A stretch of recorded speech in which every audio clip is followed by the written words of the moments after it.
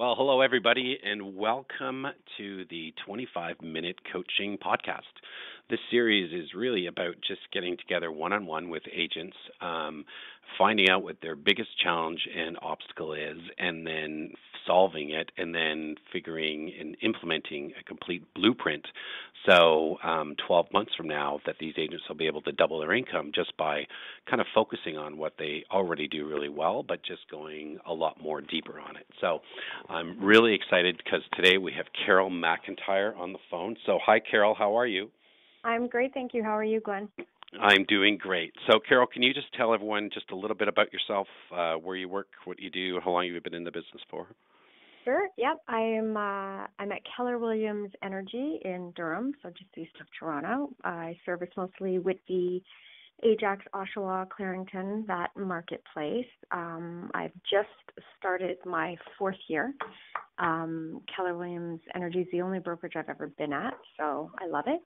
And I got my broker's license this year, and I'm just loving it. I think it's a great fit for me, and I enjoy every bit of it. I love getting up every day and going to work, so that's me. Perfect. Well, that's exciting. And so what is your biggest kind of challenge or obstacle that you're facing right now that you want to talk about today on today's call? I have a few challenges. I'm a bit of a control freak, so I work on my own. I don't have an assistant, so I'm sure that's part of a challenge. I also I'm sort of having trouble with the unpredictability of my business. I think I'm quite fortunate in that already I'm sort of in a repeat and refer business. I get a lot of work from past clients and friends and people that, that I know or have dealt with even in other aspects of life. So, that's very flattering that they trust me with the real estate, but it is very unpredictable. So, between that and open houses, it's more about more of a steady flow. So yeah, I guess those are really my two biggest challenges and sort of systems. I'm not really a systems person. Right now it's all kind of in my head and in folders scattered all around my office. So I don't even think I could get an assistant if I wanted one right now because I don't even know how to describe what it is I do. So yeah, well, there's a few challenges.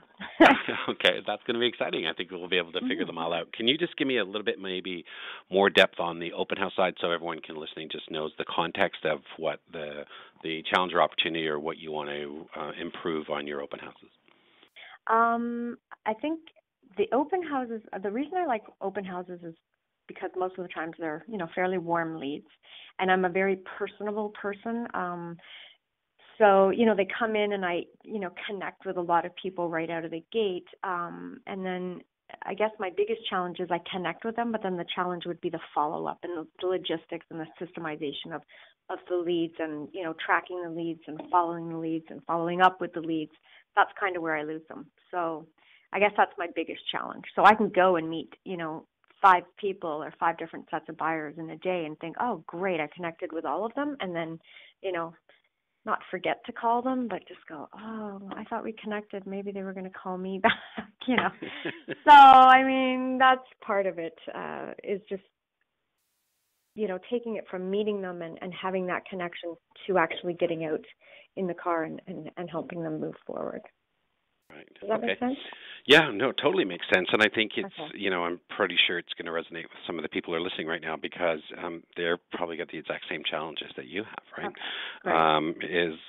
What do I do? Because you're probably fairly hands-on that when you get a hot lead, you just want to spring into action and go and help them as much as they can. But you're also going to deal with the other side, which is they might not be ready or willing to move at the exact same high speed that you're ready to go to. So exactly. It's more about how do we slow it down and nurture them and be in their world so that when they're ready, you're ready, and then you can just go in and do what you do the best. Right? Exactly. And how do I not lose them? So if they're not ready today, how do I not lose them? Right. Okay. Okay. Yeah. Super. So let's start with the referral side of things, right? Okay. So most of your business is referral and repeat, right? And that's, kudos to you because what that tells me is that you're probably coming more from contribution on this, how you can help these people, and you're committed to kind of delivering like a world-class experience for them. And Absolutely. when people feel that you're doing that for them, they tend to easily want to refer their friends and family. Perfect. Good to hear. Right. Yeah. So, and what we know from the research is that from all of the people that you meet and do business with, 20% will refer lots of people to you. 20% will never refer anyone to you. They just like, hey, thanks, got the product, got the service, but then they just go off the grid. It's not what they do. It's not who they are. Right. So the big challenge is how do we motivate the middle 60% to kind of send you more referrals, right? Perfect. Yeah. So the first thing I want to talk about is this concept called referral chaining, right? And referral chaining is really linking the people who send you the referrals and then thanking everyone down the chain. So let me just give you an example. So if you were recently referred to Bob, and Bob was referred to you from Bill, what most agents do is they'll pick up the phone and they'll talk to Bill and go, hey, Bill, thank you so much for referring Bob. Like, thank you so much. I really appreciate it. So have you done that in the past? Yes, absolutely. Yeah, for sure. But what people don't realize, and this is what you could kind of do with your database, is look at where Bill came from. Because a lot of times Bill would have been referred from your other client, Nancy. Right. And then Nancy might have been referred originally from your other friend, Julie. So what referral chaining is you don't stop at Bill, you go all the way back to Julie. So you get the referral from Bob that came from Bill. Don't want to confuse people with all these names. But after you thank Bill, then you then call Nancy, because Nancy was the person who originally referred Bill to you. Right. And you just have a quick conversation with Nancy. Say, hey, Nancy, it's Carole calling. Just want to say thank you so much. When you referred Bill to me, we found him a great place. But you're not going to believe what happened. Bill just referred one of his colleagues, Bob, to me. And none of this would have happened without you. So I just want to call and say thank you so much. You're amazing. Perfect. Okay, great. That's a great idea. Right. And then you pick up the phone and you call Julie. And you say, hey, Julie, remember when you referred Nancy to me, and then Nancy referred Bill? Well, Bill just referred Bob, and none of this would have happened without you. And I just want to call to say how grateful I am, and thank you so much. Okay, perfect. And then what happens is when you call and make people feel good, and you don't call and go, do you have any other referrals for me? Right. What you're actually doing is you're rewarding people for the behavior that you want to get from your client base. Okay. So what's going to happen is I will guarantee you that within a week or two, you will get another referral from Julie, and you're going to get another referral from Nancy. Oh, wow. That's fantastic. Yeah, it's really cool. And you can just, so for those people listening and also for yourself, is take a look at your client base and just try to track them back and try to connect chains to where they originally came from. And then every time you get a new referral, you go back and thank everyone for the behavior they just demonstrated that you want to reward. And then people will just do it again. Excellent. And so you always call as opposed to a handwritten note. I mean, obviously I would never email, but you prefer a phone call to a note or a pop by with a gift, or what do you find in your experiences work the best for you? I think the phone call is still the most powerful way for you to communicate it. It's wonderful to send a thank you note, and someone will open that thank you note, and for that 10 seconds we'll go, well, that was really nice of her to send it. But then it's gone because another piece of paper got shoved on their desk, or their kid called, or something happened and they've forgotten about it. So I find the connection that happens through a telephone call is by far the best way to go about this. Okay, that's good to know. I'm actually a bit of a phone-phobic. I rarely call people. So so this is good to know. This is probably pointing out sort of another weak spot in my business plan. So yeah. Okay, good. Well, but it's most even phonophobics don't have a hard time calling somebody when they're calling to say thank you so much. Exactly. Yeah, I'm fine when I have a purpose Yeah. So there's definitely a purpose in this. So that's great. Yeah, but you're not chit-chatty, like just for no reason, right? It'll drive you nuts, right? Exactly. Yeah, But when you exactly. call, then it's an amazing thing. So that's the number one way I would probably start, and just increasing the steady volume of referrals is just every time you get one is to go deeper on the chain. Okay, excellent. Okay, and the second thing I would do, and this is a perfect time of the year to do it.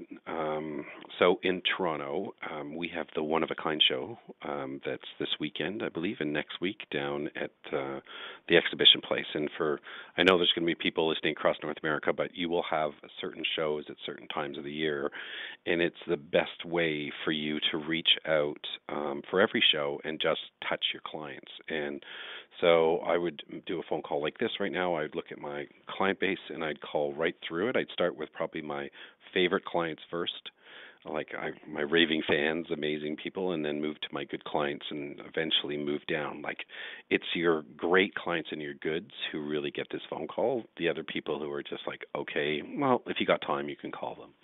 Right. So the phone call goes like this. You just go ring, ring, and they answer, and you go, hey, how are you? Jim, it's Glenn McQuitty calling.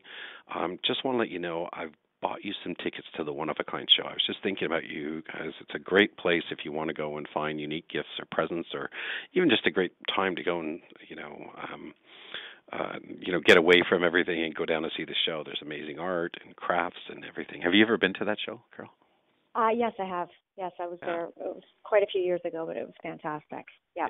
And what I find actually is a lot of my clients, a lot of the kind of like girls or a lot of the wives will all group together, and like 5 of them will go down and just spend the day down there, right? And inevitably end up drinking a beautiful glass of white wine at 3:00 in the afternoon. So it's kind of perfect, right? Excellent. So the whole idea is you don't really care if they're going to go to the show, because that doesn't matter. It's completely secondary. It's just you're calling from contribution to say, I was thinking about you, I remember you, and I bought these tickets. And you can get them online or whatever, but it's basically $13, I think, a ticket for the show, $10 if you get them in bulk. But you can also order them by consignment. You might be a bit late because I think the show starts, and so you only get charged. But the whole idea is then you get to touch your clients 3 or 4 times. So the call is, do you want the tickets? If they do, then the next is you do a drop by and actually hand them the tickets, but don't go in or anything. Just like, hi, how are you? Hello, I'm just showing a home in your neighborhood, but I wanted to get these tickets off to you. And then the next touch is after the show is to call back and just see how the show was. Right. Okay. And So what you'll find is, what's that? Sorry. No, I'm just writing this down. So how was the show? Yep. Yeah, how was the show? So it's like your 3 great touches coming from contribution. And the key here is to never bring up real estate. Right. Okay. Do not bring up real estate. A lot of people will feel, okay, they'll go now at the end of, hey, do you know anyone who's thinking about buying or selling? And I think you just killed it when you do that, because the whole idea about getting referrals is creating reciprocity with your clients, because you're doing such a great job and great favor for them. Right. Totally makes sense. Yeah. Okay. And then the third call is, if you don't want to do the One of a Kind show, you can do this any time in the year. But my target would be everyone who bought in the last 18 months. And it's called the 2-question referral call.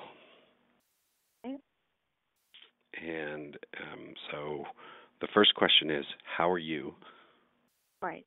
The second question is, how's your home? Great. And why this works is, so I think the record on this is I had one of my coaching clients who called 37 past clients and asked those 2 questions and got 17 referrals from them. Oh, my gosh. Very cool. That's amazing. And the whole context of the call has to be set up properly. So it would be more like, so if you're my client, I'd be like, and you just bought, say, 6 months ago, I would be like, oh, hey, Carole, it's Glenn calling. How you doing? So just play along here with me. Okay, great. Yeah, I'm doing great, thanks. Yeah, great. Listen, I'm going through some withdrawal because we used to spend all this time together looking for houses, and so I just want to check in and see, how are you doing? I'm doing well. I'm settling in, and I love the neighborhood. Great. And how's the house? Has there been any surprises or anything? No, actually, I think we knew the roof had to be done, so we got that done in the spring, and other than that, it's been great. We love the neighbors, and we're really happy here. Oh, I'm so happy for you because I know how happy you guys were when you first bought that place. So I just really wanted to just call and just say hi and just make sure everything is going okay. And you need to know that if there's anything you need, like if there's contractors or anybody, like don't hesitate to give me a call because I'm with you all the way on this. And if it's okay with you, I'd love to, once you guys get it totally settled in, I'd love to just drop by and see what you've done to the place. Perfect. That would be fantastic. We'd love to see you again. We Right. were going through a bit of withdrawal. We saw you every day. That's right. And people love those calls because I'm not calling, Right. I'm not asking for anything. And if they say, well, everything's great, but the basement bathroom's not working, the first thing you should do is say, listen, I'm going to send my plumber over right now. This one's on me. When will you guys be home? So you're almost kind of hoping there's a problem so that you can jump in and fix it really quickly. Oh, okay. Yeah. Because what I found is when you're working with a client all the way up to the closing of the transaction, your clients, what you're doing, they kind of expect it. Right. But once it's closed and everything you do after that moment in time, most agents don't do anything, so you don't really have much competition. And you get almost like triple bonus points for every action you do after the closing of the transaction, because people go, you know what, what they hear is I'm important, you cared, I'm just not another deal to you. Right. And what happens is the reason this works so well is you've put your voice, your personality back into their brain, and over the next week or two, when they're meeting somebody and someone says, hey, we're thinking about buying or selling, not only are you top of mind, but your phone number is at the top of their cell phone. So it's very easy for them to go, you got to talk to Carole. I just talked to her last week, and she was amazing. She did such a great job for us. Here's her cell phone number right now. You should give it. She's amazing. Okay, I never even thought of that. That's great. Yeah, okay. And so it's almost about coming up with really strategic ways to keep in touch with your clients and coming from contribution all the time, because those are the people who are most likely, the people you give to, like givers give it back. There's going to be there's always going to be your clients who they just take all the time, but that's okay. They were never going to send you a referral anyway. Right. But it's okay. You can just stay up and, and just be that legend in their mind, because that's when they're going to send you more referrals. Right. Fantastic. Good. All great points. Yeah, and then the last thing is I'd stop sending, like a lot of people have pre-done newsletters, where they kind of just insert your name and then it gets sent out to them. Yep. The challenge is whenever you automate something like that, it's almost like if you send garbage, you will get garbage back in return. Right. Got it. When you call with great things and great ideas and coming from contribution, you will get great things, great ideas coming back to you.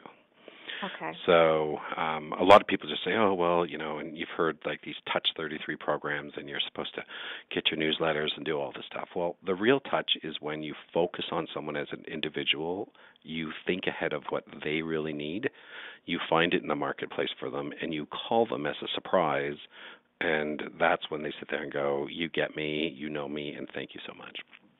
Okay. So can I ask, I do a newsletter. It's not canned, though. I personally write the whole thing every month. Perfect. It starts out with a lot of personal. Well, the first section is always a personal story, like what's happening in my life, like Carole the person, Carole the mom, or Carole the, whatever. And then it's all tips and interesting things and odd facts and just sort of weirdness. And then really there's a titch of real estate at the bottom. Would you be against that too? No, I think if you're putting the effort in to do a personal newsletter, people will read it. But I would get away from doing multicolor and go into canary yellow paper.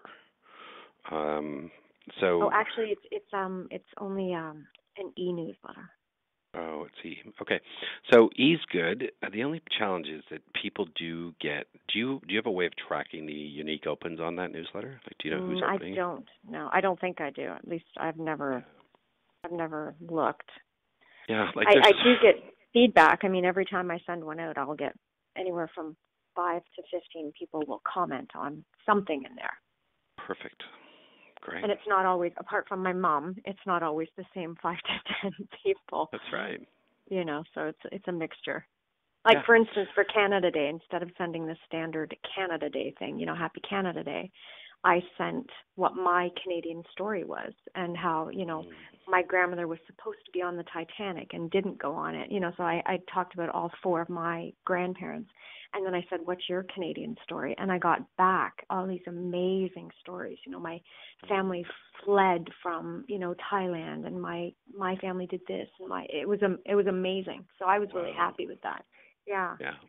So well, anything that's sort of personalized is fine. Yeah, and that requires them to act. That's the key. Yeah.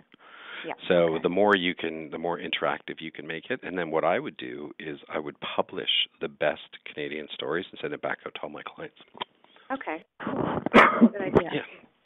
Just ask their permission, or feature one story every newsletter and say, listen, the response has been overwhelming for these Canada stories, and they fill my heart or whatever, and I want it to fill yours. So here's the story from so and so. I mean, obviously you have to get their permission and stuff, but anything that says you're important to me, you mean something that's interactive, is always the best marketing.